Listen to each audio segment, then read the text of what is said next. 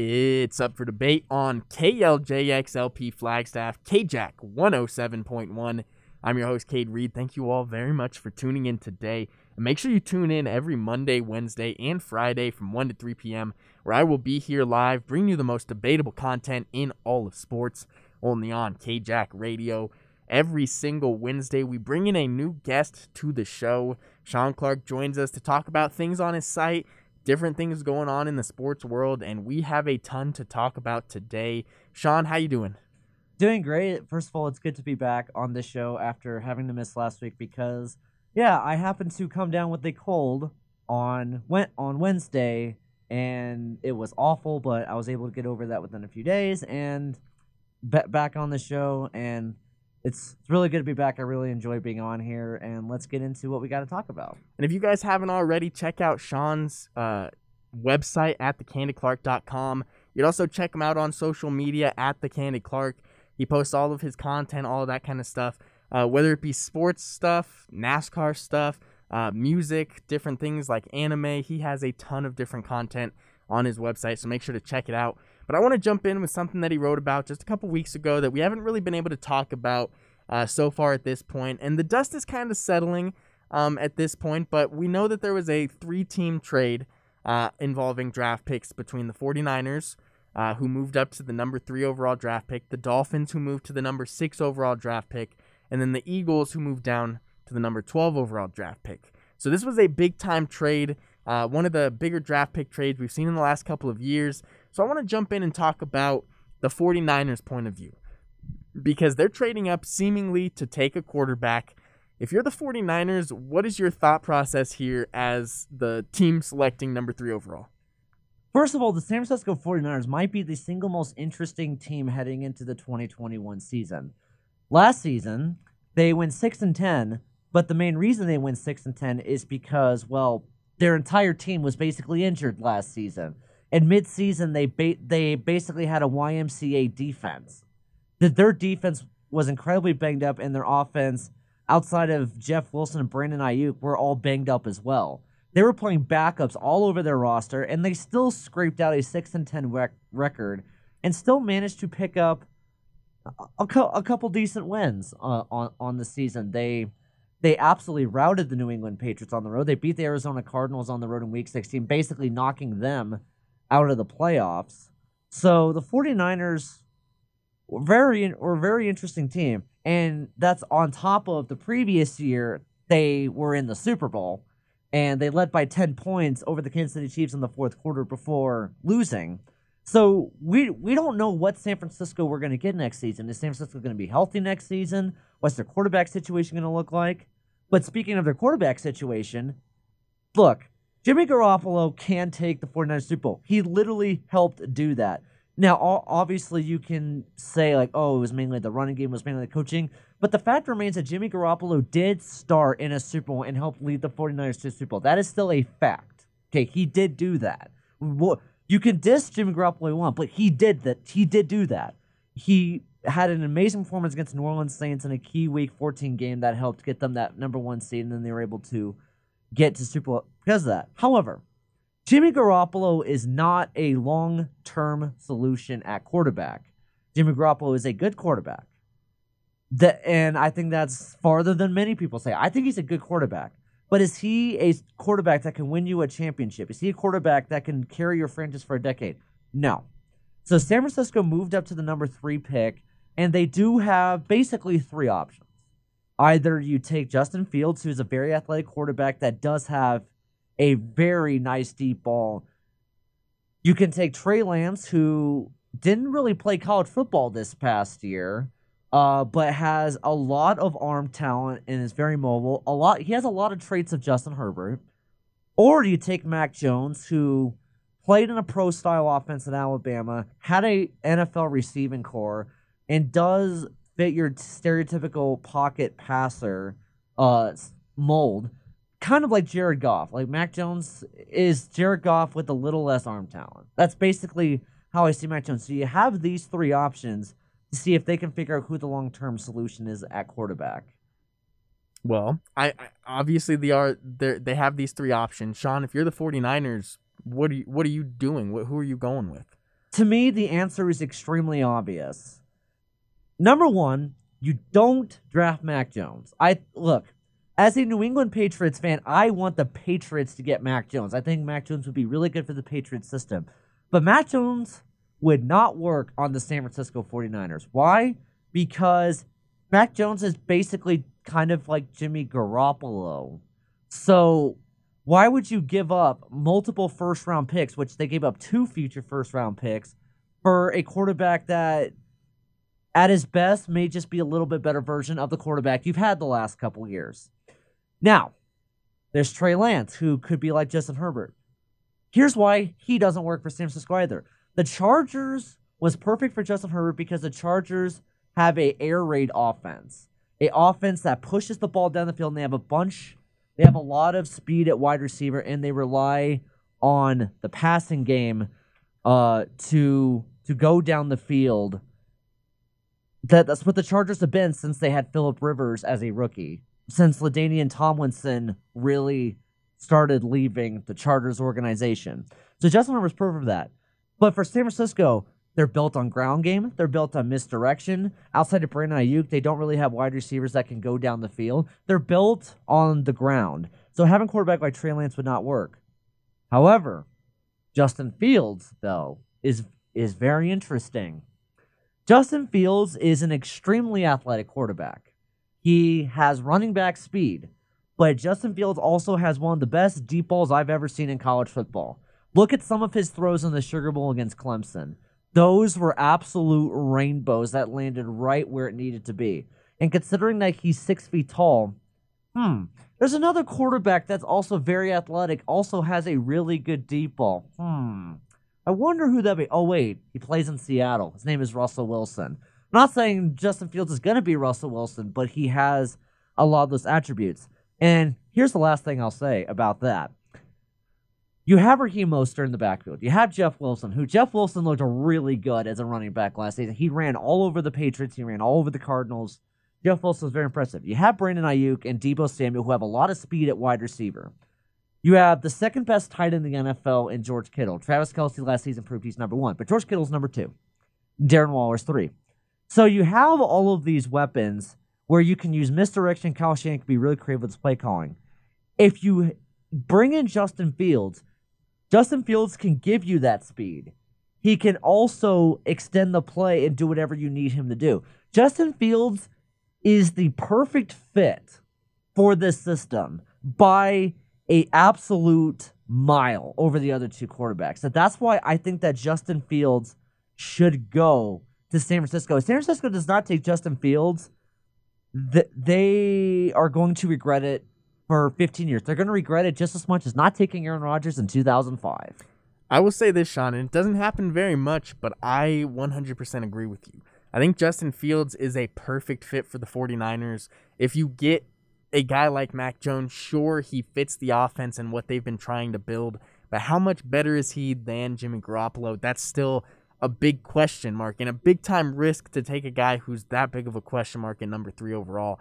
Justin Fields has the deep ball. He has the wheels. And in the running offense that Kyle Shanahan has created, if you put a guy who has the ability on the read option that Justin Fields has, I mean, it is going to be a dynamic offense. And we haven't seen too much read option at the NFL level, but we have started to see it more and more with the likes of Lamar Jackson and Kyler Murray playing out some of the read option. Obviously, it's been around for a little bit, but more and more coming around. Not to mention, that was the primary offense that the Philadelphia Eagles used the postseason that they won Super Bowl. Nick Foles, when he took over as the quarterback of the Eagles in 2017, the Eagles kind of ran the similar system with Carson Wentz. Wasn't really working. He had a terrible performance against the Oakland Raiders on Monday Night Football. But in the playoffs, they had a whole week off to develop that read option, and then the Eagles' offense became unstoppable. So regardless if you have a mobile quarterback or not, you can use that read option. And I know that Kyle Shanahan has a lot of tactics and plays with the read option, and with the fast quarterback like Justin Fields, there's so much you can do with that.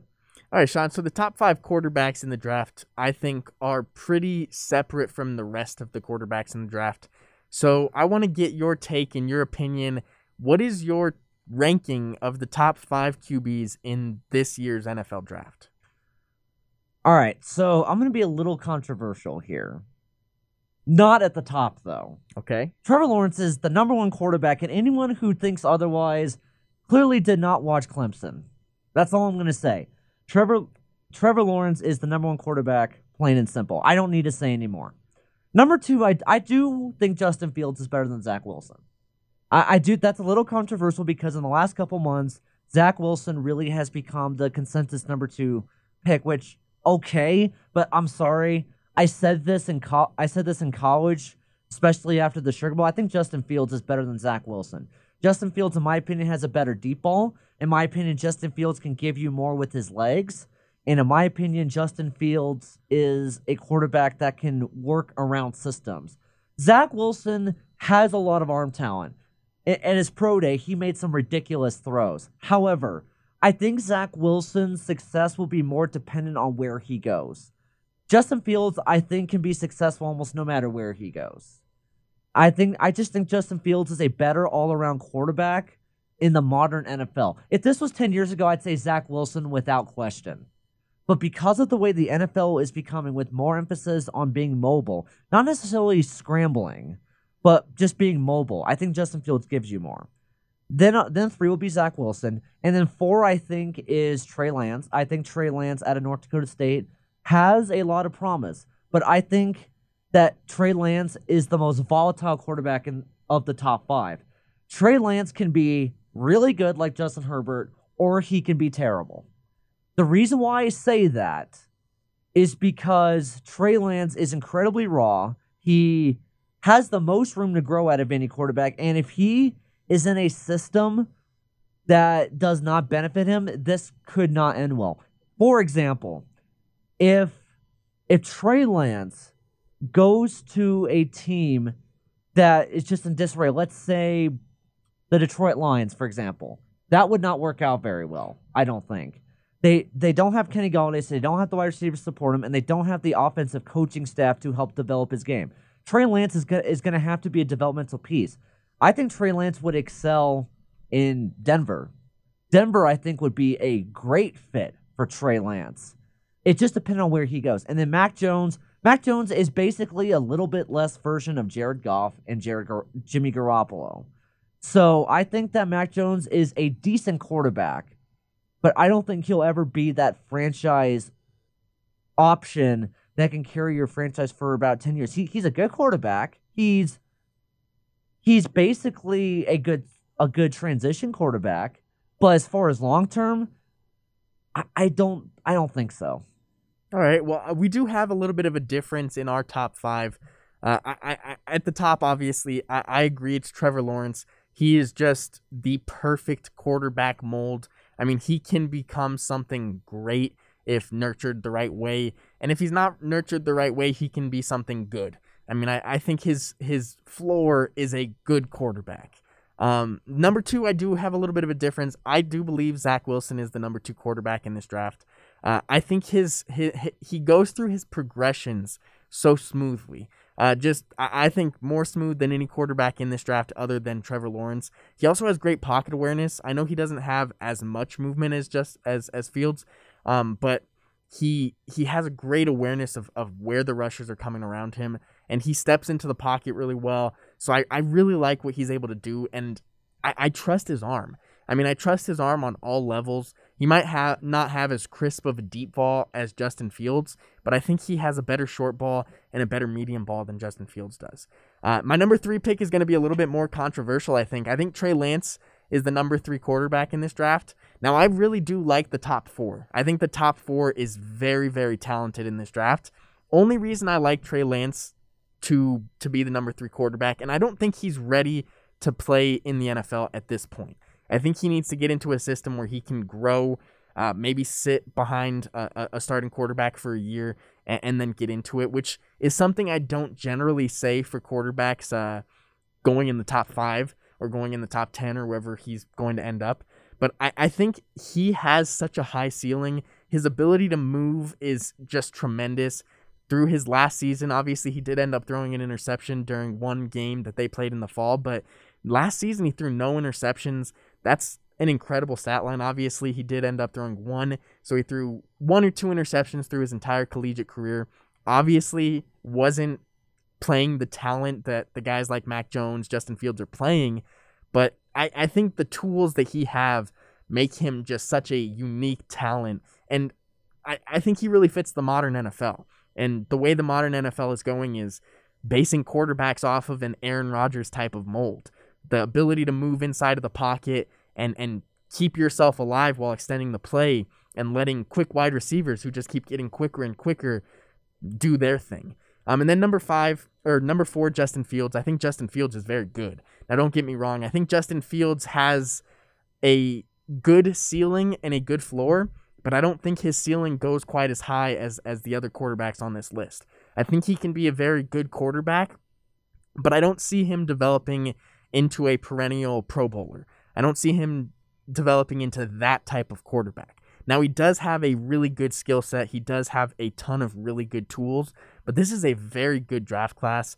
I think it's even better than the draft class we had a few years ago with Baker Mayfield, Josh Allen at the top of the at Sam Darnold, that list. I think it's a better draft class this time around. Now, Mac Jones, I like what Mac Jones does, but I think he could have the ability to fade away after a couple years. And the only reason I say that is because he has good tools to sit in the pocket, but pocket quarterbacks are kind of being left behind in the new moving NFL. And with pass rushers being as quick as they are, if you don't have the ability to get away and evade that pressure, which Mac Jones doesn't really have that. I mean, he does step up and maneuver the pocket well, but I don't think he has the ability to outmaneuver some of these defensive ends and guys coming at him at the NFL level. Yeah, I would agree with that. And I also wanted to touch on your point about how this is a better draft class than the 2018 one with Baker Mayfield and Josh Allen. Now, here's the thing. I think that besides Trevor Lawrence, I think that Baker Mayfield and Josh Allen will be better than this draft class outside of Trevor Lawrence. But there's more good quarterbacks, because if you look at the top 4 of that draft, you had Sam Darnold, which obviously we'll talk about him later in the show. But the other top 4 quarterback was Josh Rosen, and yikes, that is the biggest whiff I have ever had in my I have had 2 big whiffs ever in my draft analysis. I thought Justin Herbert was going to be a bust, and I thought Josh Rosen was going to be a superstar. Those were my 2 big whiffs when it comes to quarterbacks. But I definitely agree that this draft class is deeper than 2018. But I still think that when you look at when you combine these 2 classes, that like Baker Mayfield and Josh Allen will be 2 of the 3 best.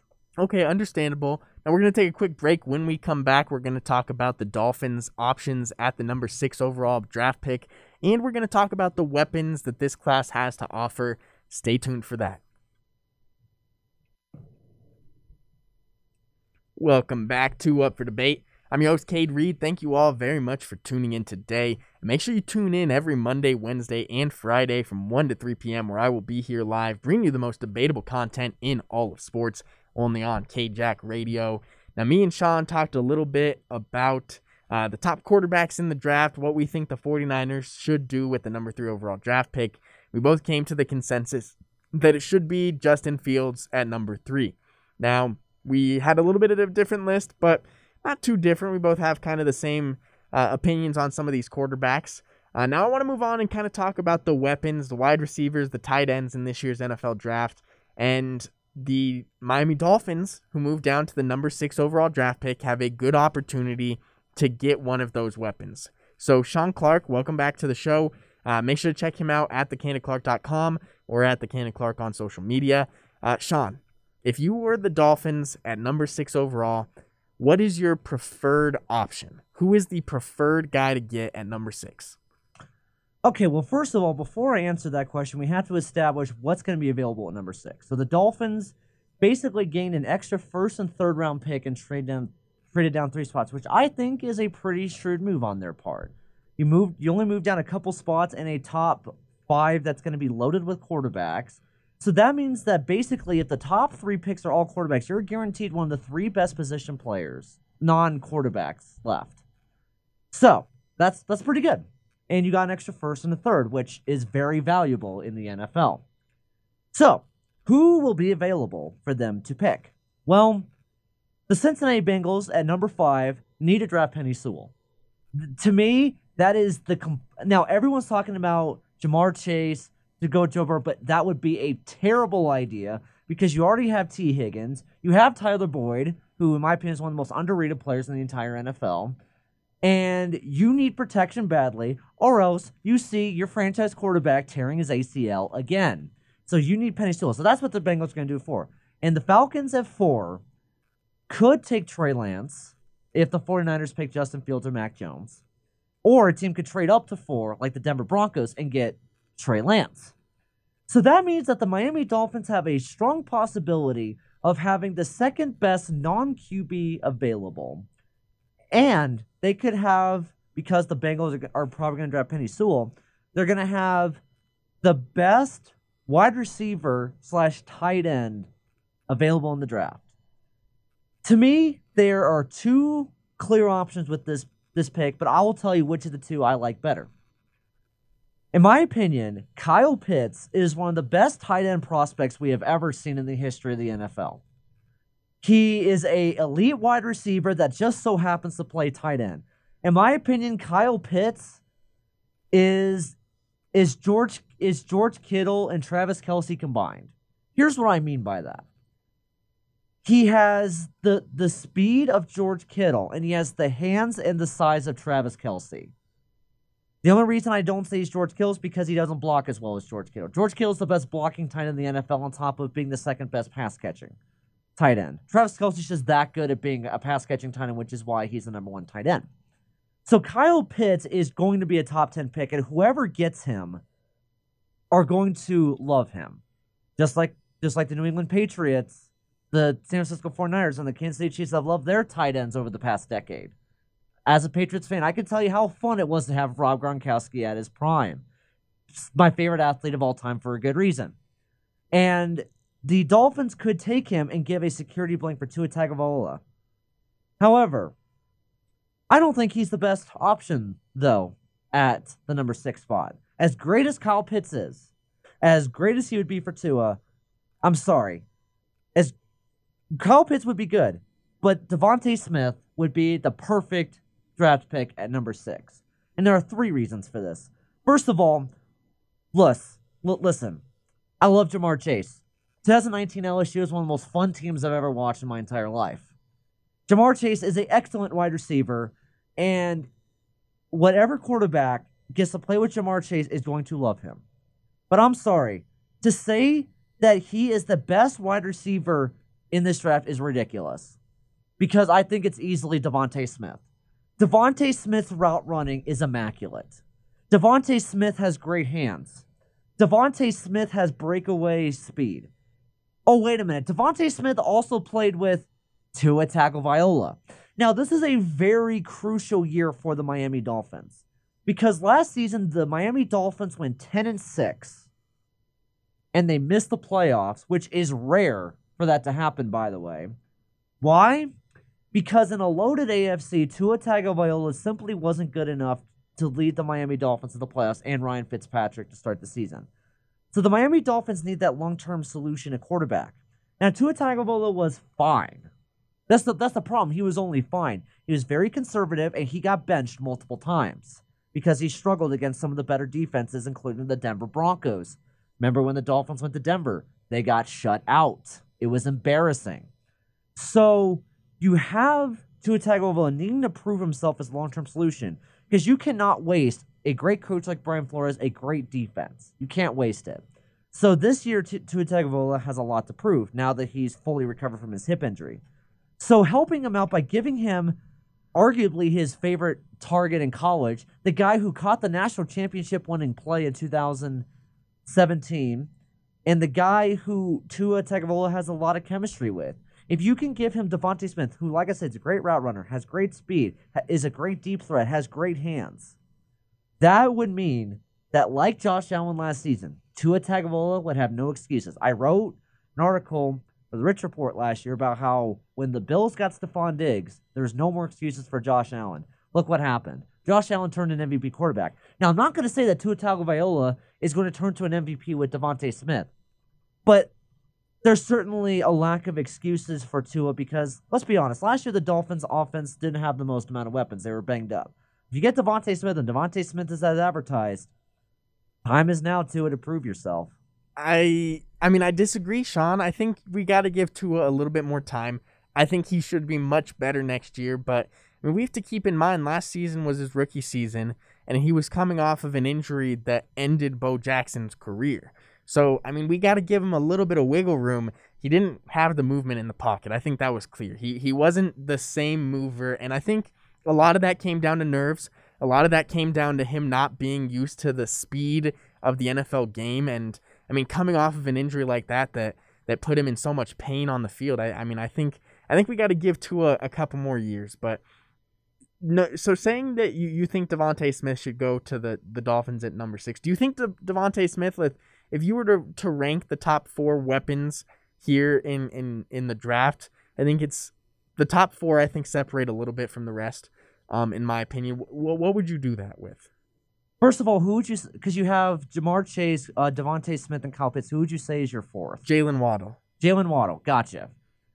And you want to know where I would rank them? Yes, sir. Understood. Okay, so I think Devontae Smith is number 1. While I think Ja'Marr Chase has a higher ceiling, I think Devontae Smith has a much higher floor, and I just think that Devontae Smith is the best all-around receiver. In my opinion, I think Devontae Smith is the greatest receiver I have ever watched in college football. I have never seen a more complete receiver. And that says a lot because I have watched I watched Michael Crabtree at Texas Tech.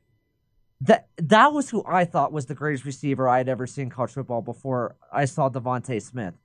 Michael Crabtree was on another level at college, and he was spectacular as well. And there was many other great wide receivers. Jeremy Maclin at Missouri was also amazing, and I could go on and on.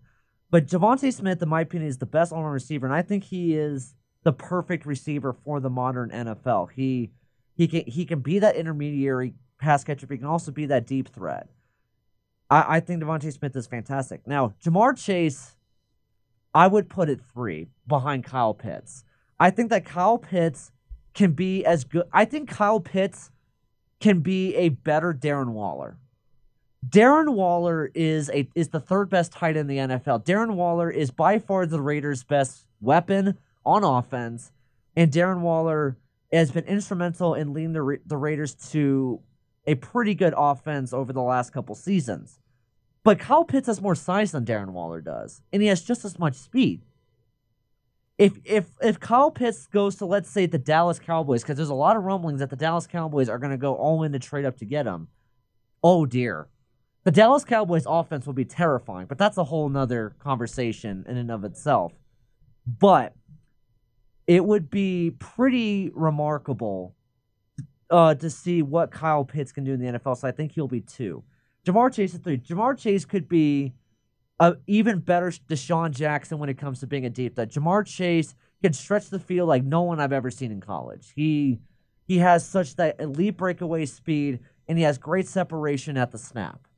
He is quite phenomenal as a deep threat wide receiver, but he's not as good all around as a couple others. And then Jalen Waddle. Well, first of all, Jalen Waddle is coming off an injury.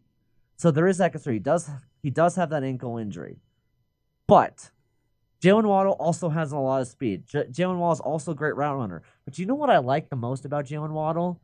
If he can recover from his ankle injury, he is going to rack up that yak. Jalen Waddle, after the catch, is just going to be incredible to watch once he is fully healthy. And I'll tell you this. There is a team that could really use a guy like him.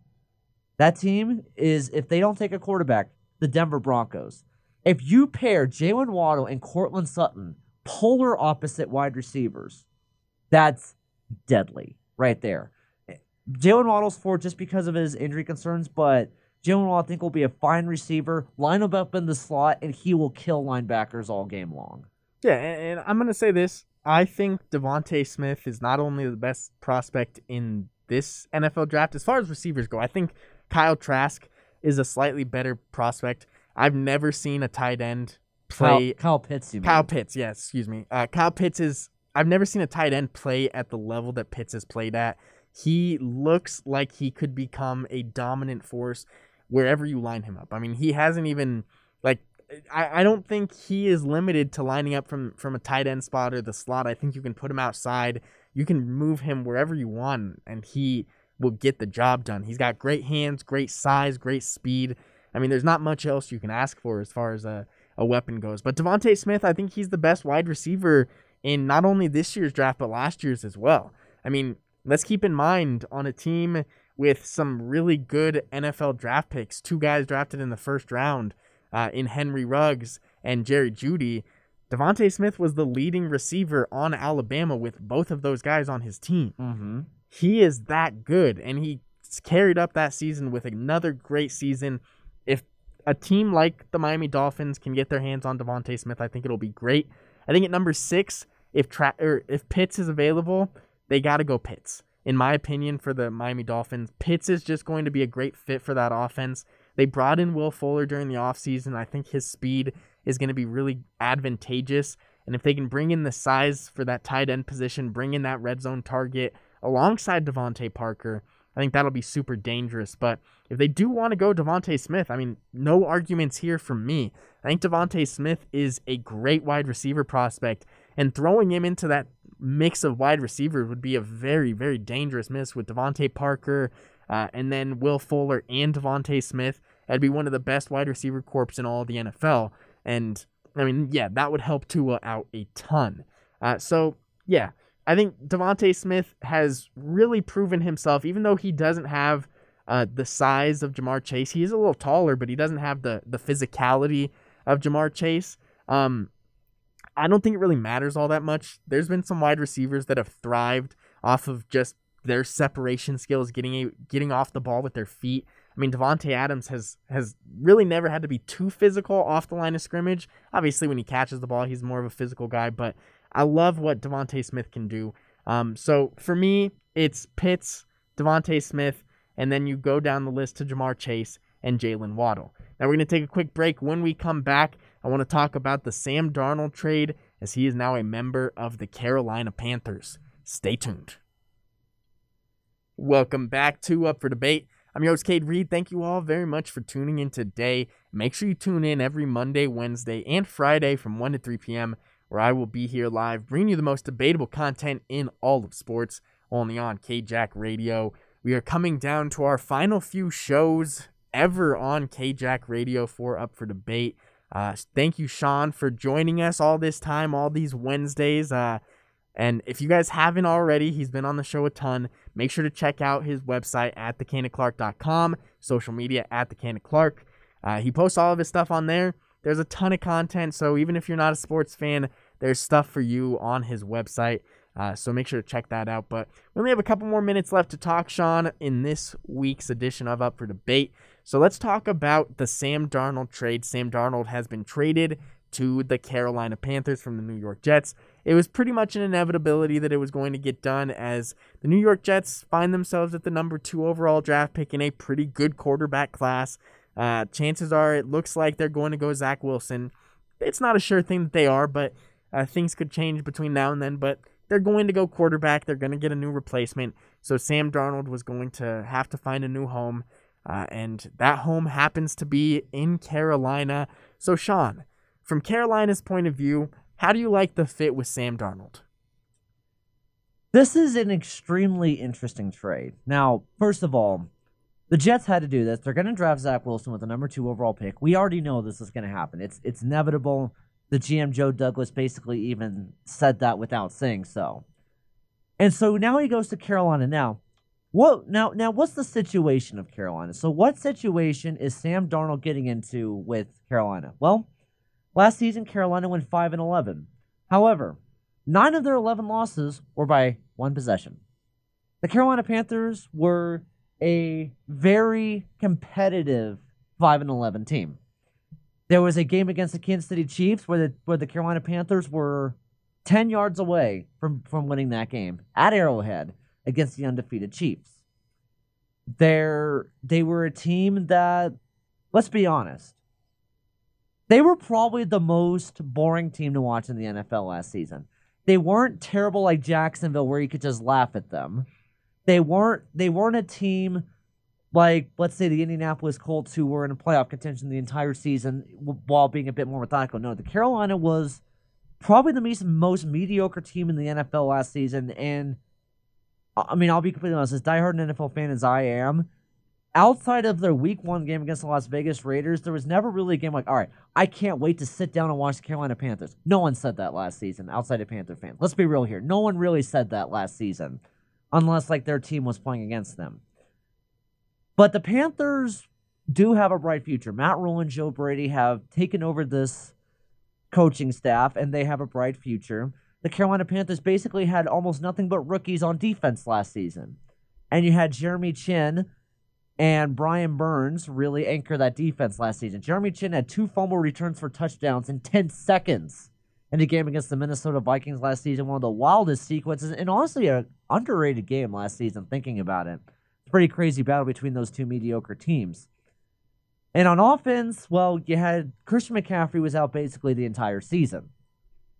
And you had DJ Moore, Curtis Samuel, and Robbie Anderson, which 3 solid weapons. But there was nothing about the Carolina Panthers that really stood out.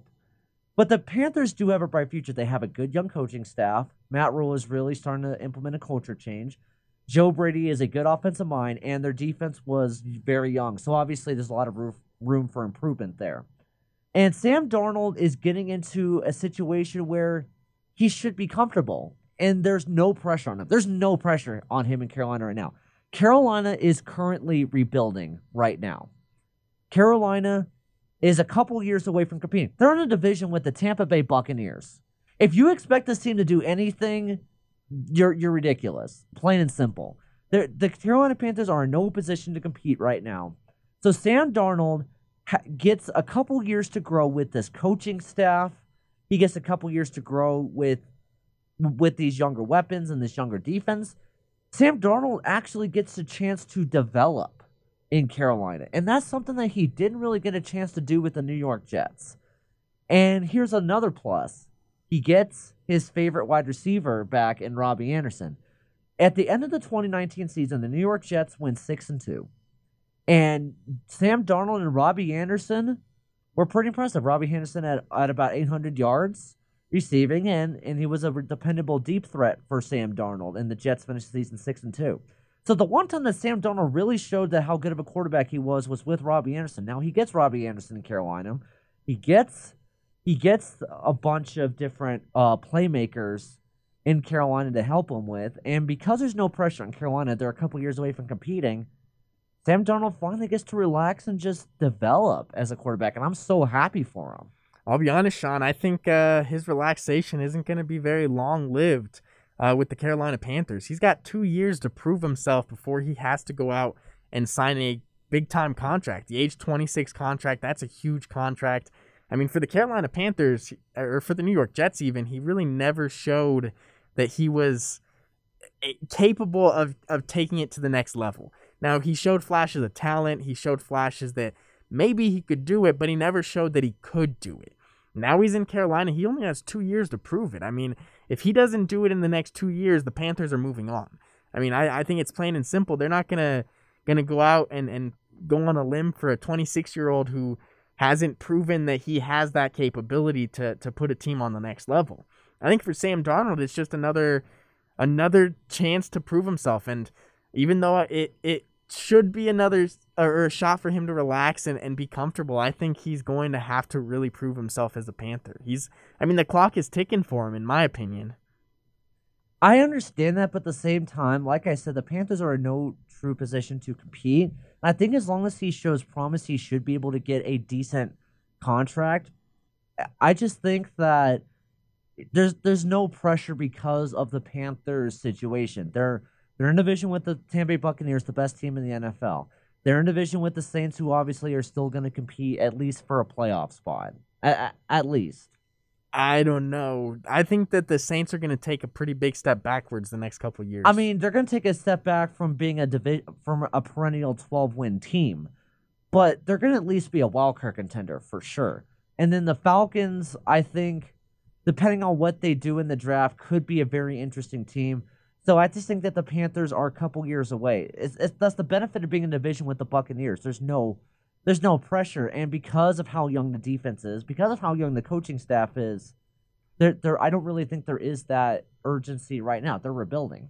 Well, yeah, I mean, there's not an urgency for the Panthers to win, but I still think there's urgency for Sam Darnold to have to prove himself. Because, I mean, like I said, 2 years is not very much time. And, I mean, the with his 3 years with the New York Jets, he never really proved himself to the Jets. So he's got even less time now to do it for the Panthers, a new team that is already decently set up with good weapons, one of the best running backs in football in McCaffrey. They've got 3 pretty good wide receivers in DJ Moore, as well as Robbie Anderson. And I guess Curtis Samuel is now gone, so that's gonna hurt the offense a little bit. But I really do think that Sam Darnold, if he doesn't prove himself in the next 2 years I'm not sure if that means a trip to the playoffs or not, because 5 years without a trip to the playoffs would be a rough start to a career. I think it's the time is now for Sam Darnold. I really do. If he wants to stick out his career and make it another contract, not as a starter, not just as a backup quarterback, I think these 2 years are crucial for him. I would agree. I think that he needs to show that he can show improvement. Because all right, so let's use your hypothetical with 2 years. If he shows improvement between his first and second year, that's a good sign. But the biggest thing Sam Darnold needs to do is cut down on those turnovers. If he can be a quarterback that can, let's say, throw for 23 touchdowns and 7 interceptions, that would be pretty solid. It wouldn't be spectacular. I wouldn't even say it would be great, but that shows that he is learning.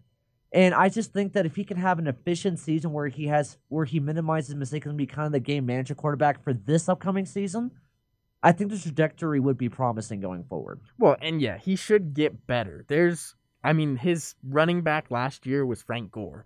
He's going to have a much upgraded team. He's going to have a much upgraded offense. I mean, Jamison Crowder is a good number 2 or 3 wide receiver. He's not a number 1 guy. Not even close. Rashad Perryman is a good number 3 or 4 wide receiver at that. I mean, he had no weapons. So I'm going to give Sam Darnold the benefit of the doubt, but on a new team with a new offensive scheme, he has a good opportunity to take advantage and get to that next step. And who is the best safety blanket in all of football? I mean, in my opinion, it's got to be Christian McCaffrey. If you're going to be a quarterback who needs a safety option out of the backfield, where do you look? Christian McCaffrey, right? A dump-off pass. I mean, I think he is going to be a great piece that Sam Darnold has never had. Out of the backfield, yes, he is the best security blanket. I think the best overall security blanket in the NFL is Travis Kelce. But out of the backfield, I would definitely agree Christian McCaffrey 100%. Yeah, understandable. Travis Kelce was great as a safety blanket, especially during the Super Bowl when none of the other wide receivers were getting any space. He was right in that middle pocket, ready to catch that pass. But that's going to do it for Up for Debate with Sean Clark today. We're going to come back and talk a little bit more about the NFL. Julian Edelman has retired. I wanted to talk about that with you, Sean, but we're going to have to push it later into the show. But thank you for joining us. Thank you for coming in, Sean. Make sure to check out his website, thecandidclark.com. Make sure to follow him on social media at thecandidclark. We're going to take a quick break. See you guys in just a few moments. Welcome back to Up for Debate. I'm your host, Cade Reed. Thank you all very much for tuning in today. Make sure you tune in every Monday, Wednesday, and Friday from 1 to 3 p.m. where I will be here live, bringing you the most debatable content in all of sports, only on KJack Radio. Now, we have a lot more to talk about in the show. Only a couple more episodes left for Up for Debate before I graduate and am no longer a member of KJack Radio. But it's been a great couple of years here in KJack, and we've got a great show to finish up. And I want to talk about Julian Edelman. Now, we already talked about Julian Edelman a little bit last episode, talking about how he was in the midst of being cut by the Patriots, and I was weighing his options, whether it be retirement or going to the Tampa Bay Buccaneers or whatever he really chose to do. Well, it ended up being that he was retiring, just couldn't recover from the knee injury that he sustained, and he wasn't able to bounce back. And, I mean, it was a great career for Julian Edelman. He had over 6,000 receiving yards. He was a tremendous member of the Patriots for one of the longest stretches of time. He's won a bunch of Super Bowls with this team. He was Tom Brady's safety blanket for his entire career. So Julian Edelman did exactly what the Patriots wanted from him and more. I mean, nobody would have expected that this 7th-round draft pick, who was drafted as a quarterback, was going to be this good of a wide receiver. Now, he finished his career with 620 yards, or 620 receptions, 6,822 yards, and 36 touchdowns.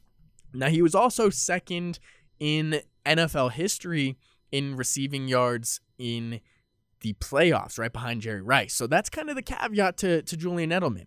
So a big question that has started arising since Julian Edelman's retirement is the question of, is Julian Edelman a Hall of Famer? And this is a question that I have to go back and forth with. If you just look at what he did in the playoffs, I think, yes, Julian Edelman is a Hall of Famer.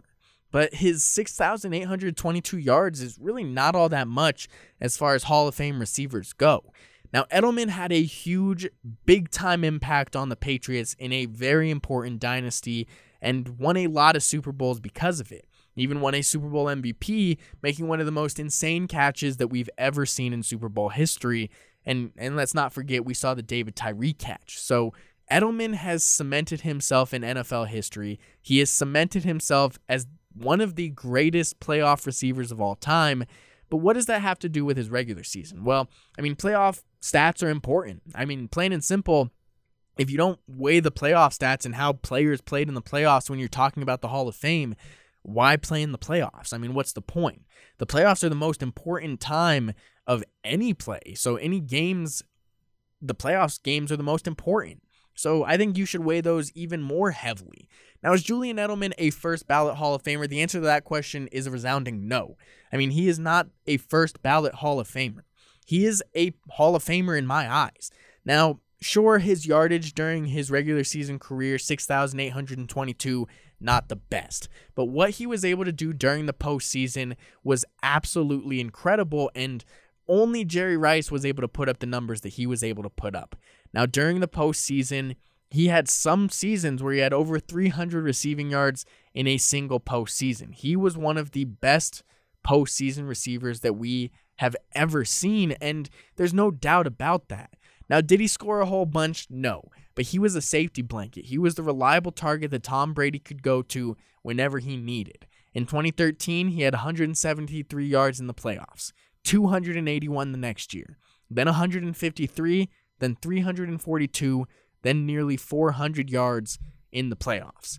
Julian Edelman in the playoffs was a different beast. And this kind of brings up a little bit of a comparison for me. If Eli Manning is a Hall of Famer, if people believe that Eli Manning, who had a 500 record throughout his career, didn't win more games than he lost, and really was an average quarterback, had as many touchdowns as interceptions, if he is a Hall of Famer based on his playoff career and what he was able to do in the postseason, Julian Edelman is 100% a Hall of Famer for that same reason. Now, if they're going to keep Eli Manning out of the Hall of Fame, I think they should keep Julian Edelman out of the Hall of Fame. And I think that Manning has a spot in the Hall of Fame, but not for another 10 or 15 years. And that goes the same thing for Julian Edelman. But 10 or 15 years from now, when Hall of Fame voters are looking back, they're going to realize, well, Julian Edelman was part of this Patriots team that won how many Super Bowls? And he was the Super Bowl MVP. He had this good of a performance in the playoffs. Yes, 36 touchdowns is low. Yes, 6,822 yards is really low. Tyreek Hill, other guys in the NFL already have more than that. But Julian Edelman in the playoffs was a different beast. So, first ballot Hall of Famer, no. Second, third, fourth, fifth, sixth, I don't think so. I think it's going to take at least 10 to 20 years for Edelman to make it into the Hall of Fame, but it should happen one day. And it's just the importance of him to this dynasty is just way too much to keep him out.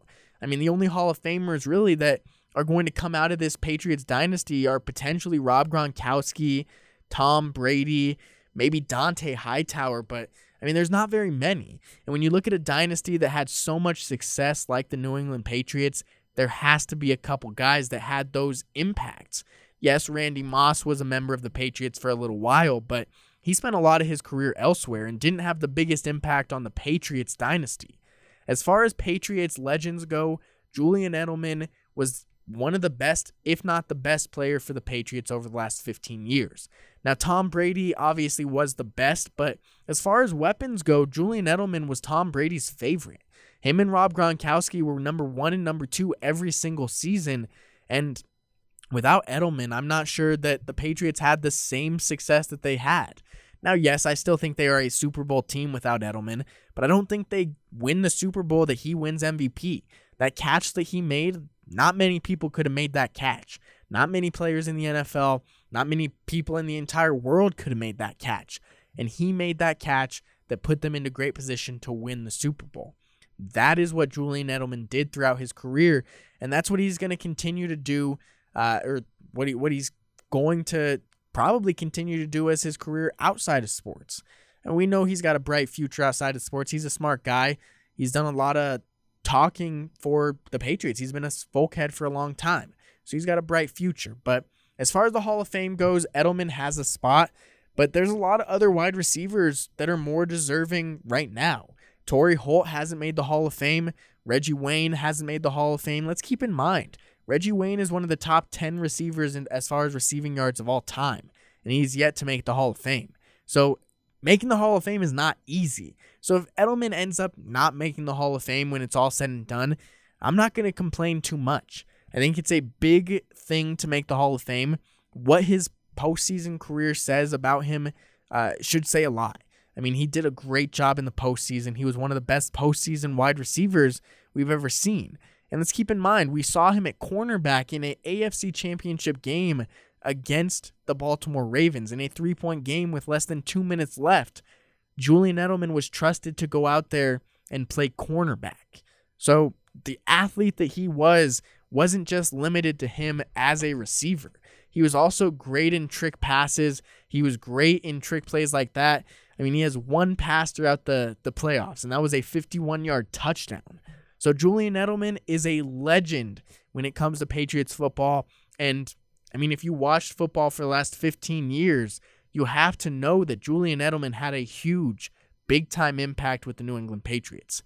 Now, I'm going to take a quick break. When I come back, we've got a little bit more NFL to talk about before the end of the show. I want to talk a little bit about the Jadeveon Clowney signing with the Cleveland Browns, so stay tuned for that.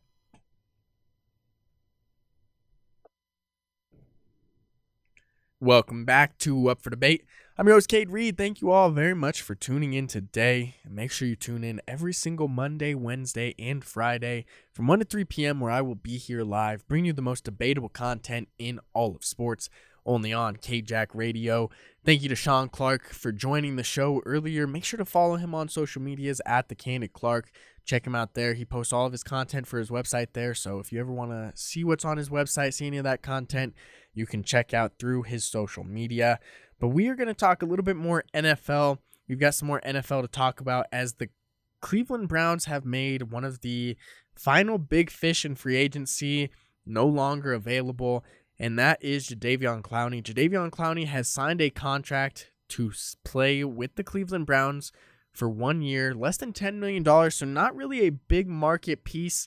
Jadeveon Clowney was going for a $20 million per year contract last season. He actually declined one from a very good team in the in the Miami Dolphins, and he didn't end up playing for the Dolphins. He ended up playing with the Tennessee Titans on a 1-year deal, but he really didn't have the best season. Now, he only played 8 games due to injury, but he only had 4 tackles for loss. He didn't have a single sack, and it wasn't a great season for Jadeveon Clowney. So coming back, he needs to get a new start, and a new start with Cleveland is probably the best place that he could possibly go. Now, a big issue with Jadeveon Clowney and his production is when he's double-teamed, he's not been very effective, and he's been double-teamed for a good portion of his career. Now, he had some success early on when he played for Houston, when there was a little bit more double teams going to J.J. Watt. So Jadeveon Clowney had a little bit more success early on in his career, but he still never materialized into the type of player that he was generally supposed to be. Now, he peaked out at 9.5 sacks in 2017, 9 sacks the next year in 2018, but since 2018, he has only had 3 total sacks. Now, he still has the ability, and he still can prove that he has the potential to be dominant, and this is the perfect opportunity for him to do it. On a Cleveland Browns defensive line with Myles Garrett. Now, Myles Garrett is one of the absolute best defensive linemen in all of football. He is an absolute stud, and even though he did hit Mason Rudolph over the head with his helmet, that has not slowed him down or deteriorated his ability to get to the quarterback. This defensive line next season should consist of Myles Garrett, Sheldon Rankins, Malik Jackson, and Jadeveon Clowney. So Clowney shouldn't see all that many double teams, as Myles Garrett is going to get a majority of those double teams. And Myles Garrett has proven that even through those double teams, he can still make noise. He can still be super effective. Last year, he had a great season.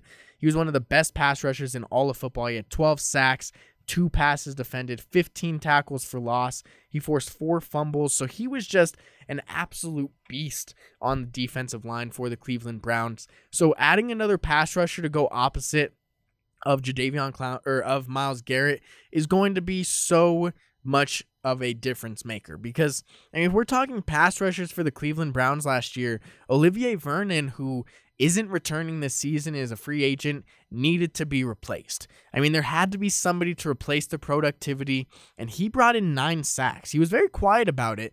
Olivier Vernon, who's still available in free agency, is still a good quality pass rusher. 9 sacks last season. Jadeveon Clowney should be more talented, should bring that same potential, and if Vernon could get those 9 sacks, if Vernon can get his sack number up to 9, Clowney should have no problem getting up to 10. He is the better player. He has a great tank, and on a new team, getting a fresh start. He didn't really get that fresh start in Tennessee. Had a couple injury issues, but in Cleveland, this is a playoff team. This is a team that should be competing for the playoffs. Obviously, they made the playoffs last season, ended up beating the Pittsburgh Steelers in the first round, and then getting knocked out by the Kansas City Chiefs in a game that they were very close to winning after Patrick Mahomes went down with an injury. Well, the Cleveland Browns now just want to get better. Now they just have to keep adding new pieces, keep upgrading the pieces that they already have, and they've done that so far this offseason. Odell Beckham Jr. should be back next season. He was out all of last season with an injury. This offense should be revamped, even though they had a great offensive line last year. They're not going to miss any of those guys. They're still going to have that great offensive line. Defensively, they've gotten better. They signed their number 1 option in John Johnson in free agency, which was a big-time need. They needed a free safety. They couldn't get it done last season in the free safety department. Now John Johnson replaces, and Troy Hill's going to be on that defense as that second corner on the same side as John Johnson. And we know how much success that those two guys had playing on the same side of defense. It was a lockdown side for John Johnson and Troy Hill. And remaking it in Cleveland is just going to be another upgrade. Denzel Ward is already a good number 1 corner. They made a big-time upgrade. Now Jadeveon Clowney gets that pass rushing ability up with Anthony Walker as their middle linebacker. This Browns defense should take a big-time step forward. Let's not sleep on Jadeveon Clowney. Yes, 3 sacks in the last 2 years, not very good, but what he's been able to do as a run stopper has been great. And with the help of Myles Garrett taking those double teams away from Clowney, Clowney should really take that step forward and be a difference maker for the Browns. Now, as far as other pass rushers go, there are a couple guys left in free agency.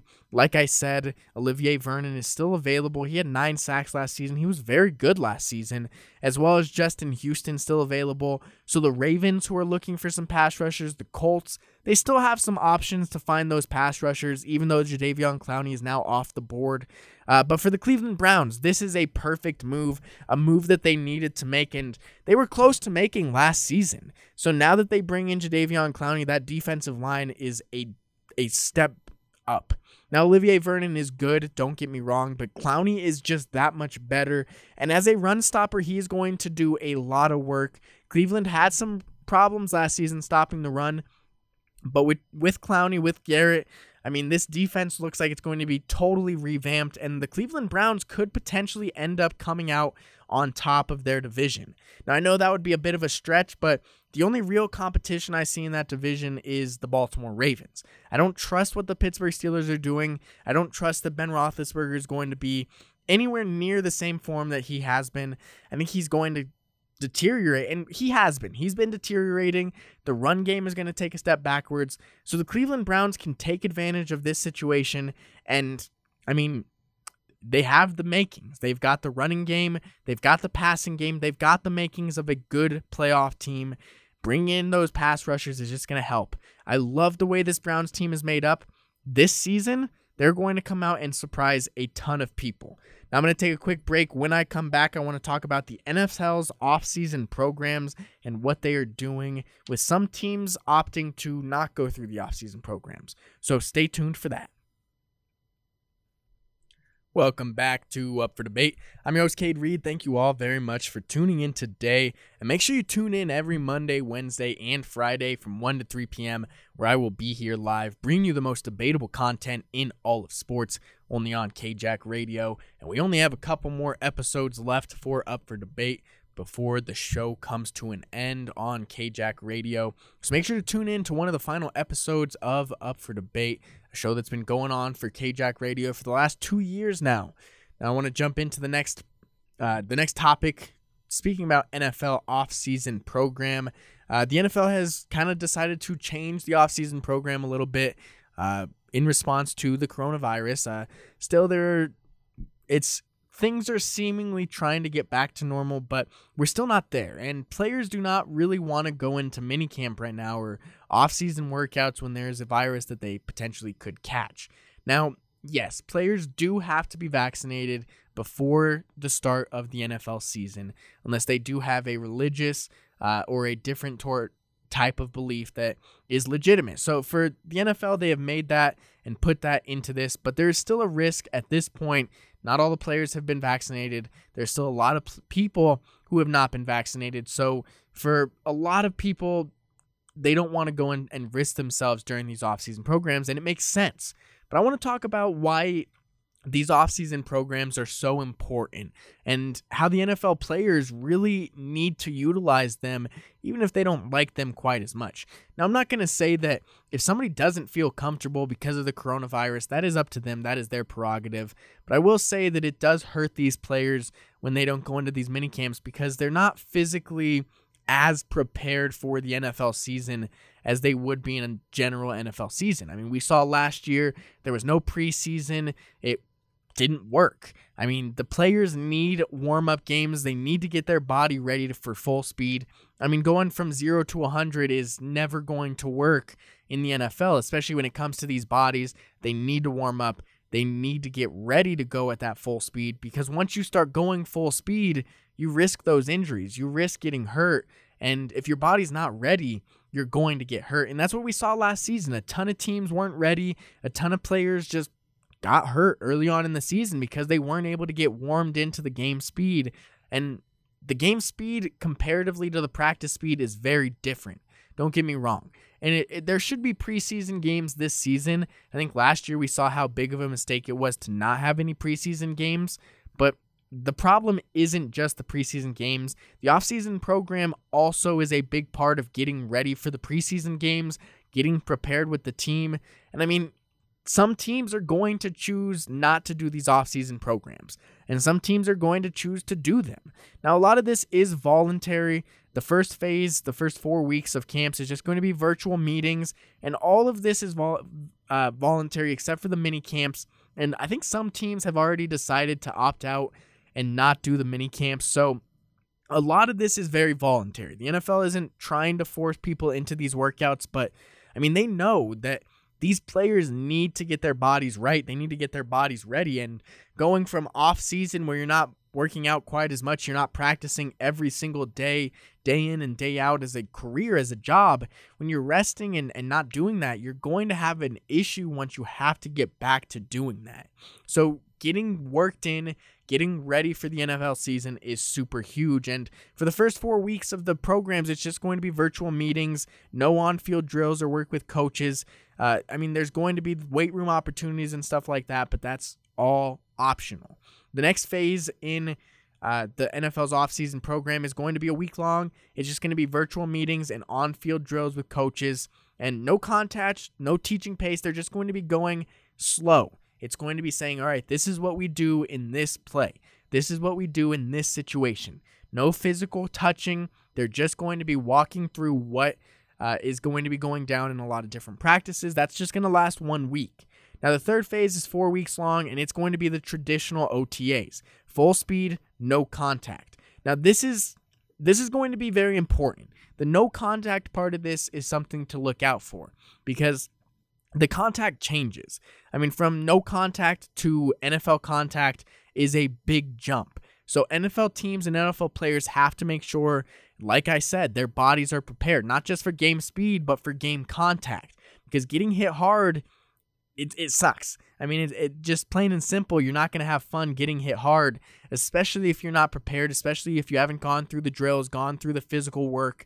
And if the OTAs are not going to be with contact, which doesn't seem like they're going to be, these teams need to make sure that they prepare themselves for the NFL season. Now, the next phase and the final phase is going to be the mandatory minicamp. And the minicamp, I think, is going to be one of the most important parts of this, getting sure that the team is ready.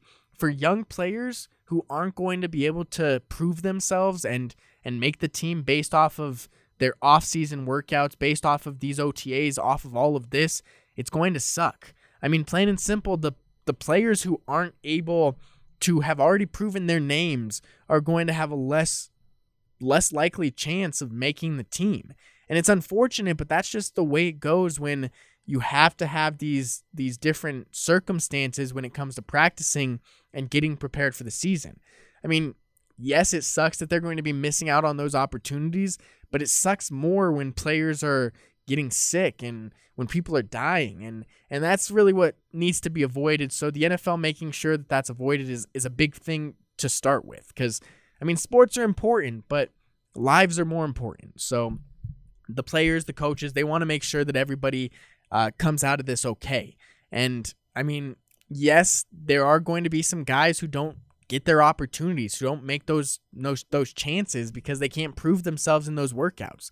They can't prove themselves as a star player, as one of those undrafted free agents. I mean, we're going to see less of those guys this year.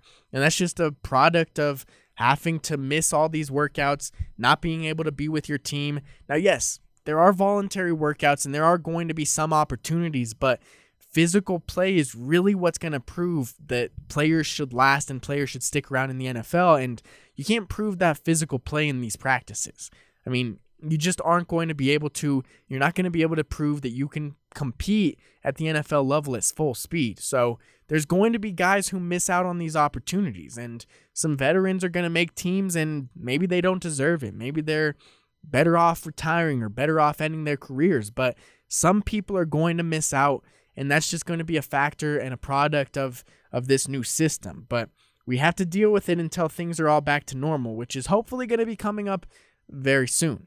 I'm going to take a quick break. When I come back, I want to talk about Jamal Murray, and he tore his ACL. I want to talk about his impact on the Denver Nuggets and what we can see from them moving forward. Stay tuned. Welcome back to Up for Debate. I'm your host, Cade Reed. Thank you all very much for tuning in today. Make sure you tune in every Monday, Wednesday, and Friday from 1 to 3 p.m., where I will be here live, bringing you the most debatable content in all of sports, only on KJack Radio. Now, we have a lot more to talk about on the show. Only 15 minutes to talk, though, as the Denver Nuggets star point guard Jamal Murray has torn his ACL. Now, the Denver Nuggets were a team that were coming up in the Western Conference and looked like they could potentially be a playoff team, a championship caliber team, one of the best teams in all basketball. Nikola Jokic, the MVP candidate, and Jamal Murray had a 1-2 punch, a two-man game that was nearly unstoppable. Now, with Jamal Murray going down with an injury, the Denver Nuggets are going to have to pivot. Now, hopefully Jamal Murray is okay. You never want to see a guy of his talent, his caliber, or really anybody go down with an injury like he did.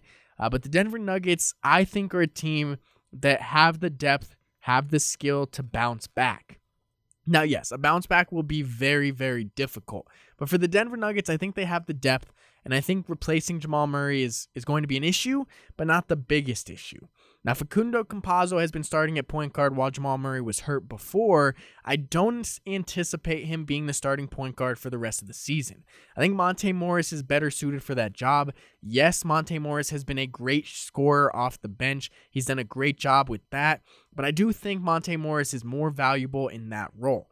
Now, PJ Dozier has the ability to score off the bench that Monte Morris has. So PJ Dozier is going to have to step into a much bigger role. JaMychal Green, Paul Millsap, those guys are still scorers off the bench. They still have the ability. So if Monte Morris goes into that role as the starting point guard, I like his scoring ability. I like him next to Jokic. And I think this Denver Nuggets team still has a chance. Now, the starting lineup, the guards will be where the Nuggets struggle. I mean, that's just going to be where it is. Facundo Campazzo, Monte Morris, Will Barton, PJ Dozier. That's what those guard unit is going to look like. Obviously, Shaquille Harrison just got brought in as a free agent, so he could potentially have a much bigger role. He's been good in some of his time with Chicago and Phoenix early on in his career, but he really hasn't been able to develop into a real good starting point guard. But this is the best opportunity for him to do it. He's got good size, so defensively, he may be able to step in and take over that role. But offensively, this Nuggets team is going to struggle. And, I mean, with Will Barton as that third or fourth option offensively, he's going to have to step up. But the guy who's going to have to take the biggest jump, the biggest leap, is going to have to be MPJ. Now, Jokic is already playing at an MVP caliber level, averaging 26 points, 10 rebounds, 9 assists. He's playing absolutely incredible. And Michael Porter Jr. has taken a big-time step forward this year. He's been super efficient scoring-wise, but he's going to have to step up into that number 2 scorer because Jokic can't do it all. And yes, Jokic is going to take a little bit more of that burden. He's going to take more shots. He's going to have the offense more in his hands, but he's not going to be able to have all of the offense capable for the Denver Nuggets. So Michael Porter Jr., who is in his third NFL or NBA season, has the potential, has the opportunity to really step up into that role. Now, he's shooting 53% from the field, 42% from three. He's been very good this year, averaging 17 points, 8 rebounds a game. Now, as a ball handler, he's not great, but MPJ is a great shooter. He's great as a scorer, and the Nuggets are going to have to rely on him a ton to really step up into that scoring role. Now, since Jamal Murray was hurt the last week, and he wasn't able to play until this most recent game in which he tore his ACL, MPJ has really stepped up. He had 25 points against Detroit, 18 against San Antonio, and then 22 the next day against San Antonio. He's been able to keep his point scoring up above 20, and if he can continue to do that, Aaron Gordon has the ability to step up and be that third scorer. Will Barton as well, both averaging about 12 points per game. So they have other options, but are they going to be good enough to beat the LA Lakers? That's a big question. Now, they replaced their defensive forward with Aaron Gordon. So Aaron Gordon is a big-time upgrade there, but their point guard is going to take a big hit. But I think Monte Morris still has the ability, still has the scoring chops to ball handle and to play well on that starting unit. I am worried, though. I am worried that outside of Jamal Murray, there wasn't a great ball-handling point guard. Monte Morris, obviously the next best guy up, but Facundo Campazzo, he doesn't have much size defensively. This Nuggets team, when they match up against the Lakers, they're going to have to lean super heavily offensively on Nikola Jokic and MPJ. And I'm just not sure if Jokic and MPJ can outmatch and outmuscle LeBron James and Anthony Davis. Now, the depth for the Nuggets, even though Jamal Murray did go down with an injury, is going to be way better than the Lakers. I mean, it's just a better, much more deep team as far as the Nuggets go. They have Will Barton, Aaron Gordon, Monte Morris, Paul Millsap, JaMychal Green, PJ Dozier, Facundo Campazzo, JaVale McGee, all coming off the bench. So their bench unit is strong, and they have guys who can step up on any given day. It just comes to the fact that Jokic has to carry that big of a burden. Now, are the Nuggets a good enough defensive team to beat the Lakers? I don't think so. I think offensively the Nuggets can keep up, but defensively without Jamal Murray, they're going to have a hard time slowing down Dennis Schroeder. And Jamal Murray has really taken a step forward defensively this year, averaging 1.5 steals, less than a half of a block, but he has taken that step forward. He doesn't get into foul trouble all that often, so he's been a big-time piece for this Denver Nuggets team. I just have an issue watching that matchup between the Lakers and the Nuggets because I think it's going to come down to what team can beat the Lakers and what team can beat the Nets. And that team is going to win the NBA championship. And if it's the Nets who have to end up beating the Lakers or vice versa, the Lakers beating the Nets, then that's going to have to be how this NBA season comes to an end. But if the Denver Nuggets can't get through the Los Angeles Lakers, there's no chance that they win the NBA championship. And Jokic, without Jamal Murray, doesn't have that two-way game that he's used to having. So the Nuggets are going to take a step backwards. But this isn't going to be the worst thing for the Nuggets. They still have all of their main players under contract. Yes, MPJ is going to get more expensive soon. Yes, Aaron Gordon is going to need a new contract soon. But if they can keep the band together and keep this core together, they've drafted really well. They've done a great job bringing in core pieces, veteran pieces like JaMychal Green, like Paul Millsap to really bolster this lineup. So I think the Nuggets might be done for this season, but I don't think they're done forever. I don't think that they peaked at the Western Conference Finals last season. They have the opportunity to take that step forward next season with a healthy Jamal Murray. But that's going to be the end of Up for Debate today. Thank you all very much for tuning in. Make sure you tune in next Friday, as that's going to be the next show at 1:00 p.m. We're going to have a lot to talk about. Also, make sure to tune in tomorrow at 3:45. We have another baseball game between Coconino and Lee Williams. So make sure you guys tune into the baseball game on Thursday at 3:45. That's tomorrow, 3:45. Will and Sean are going to be on the call, so make sure you guys tune into that then. But that's going to do it for the show. I will see you guys next time.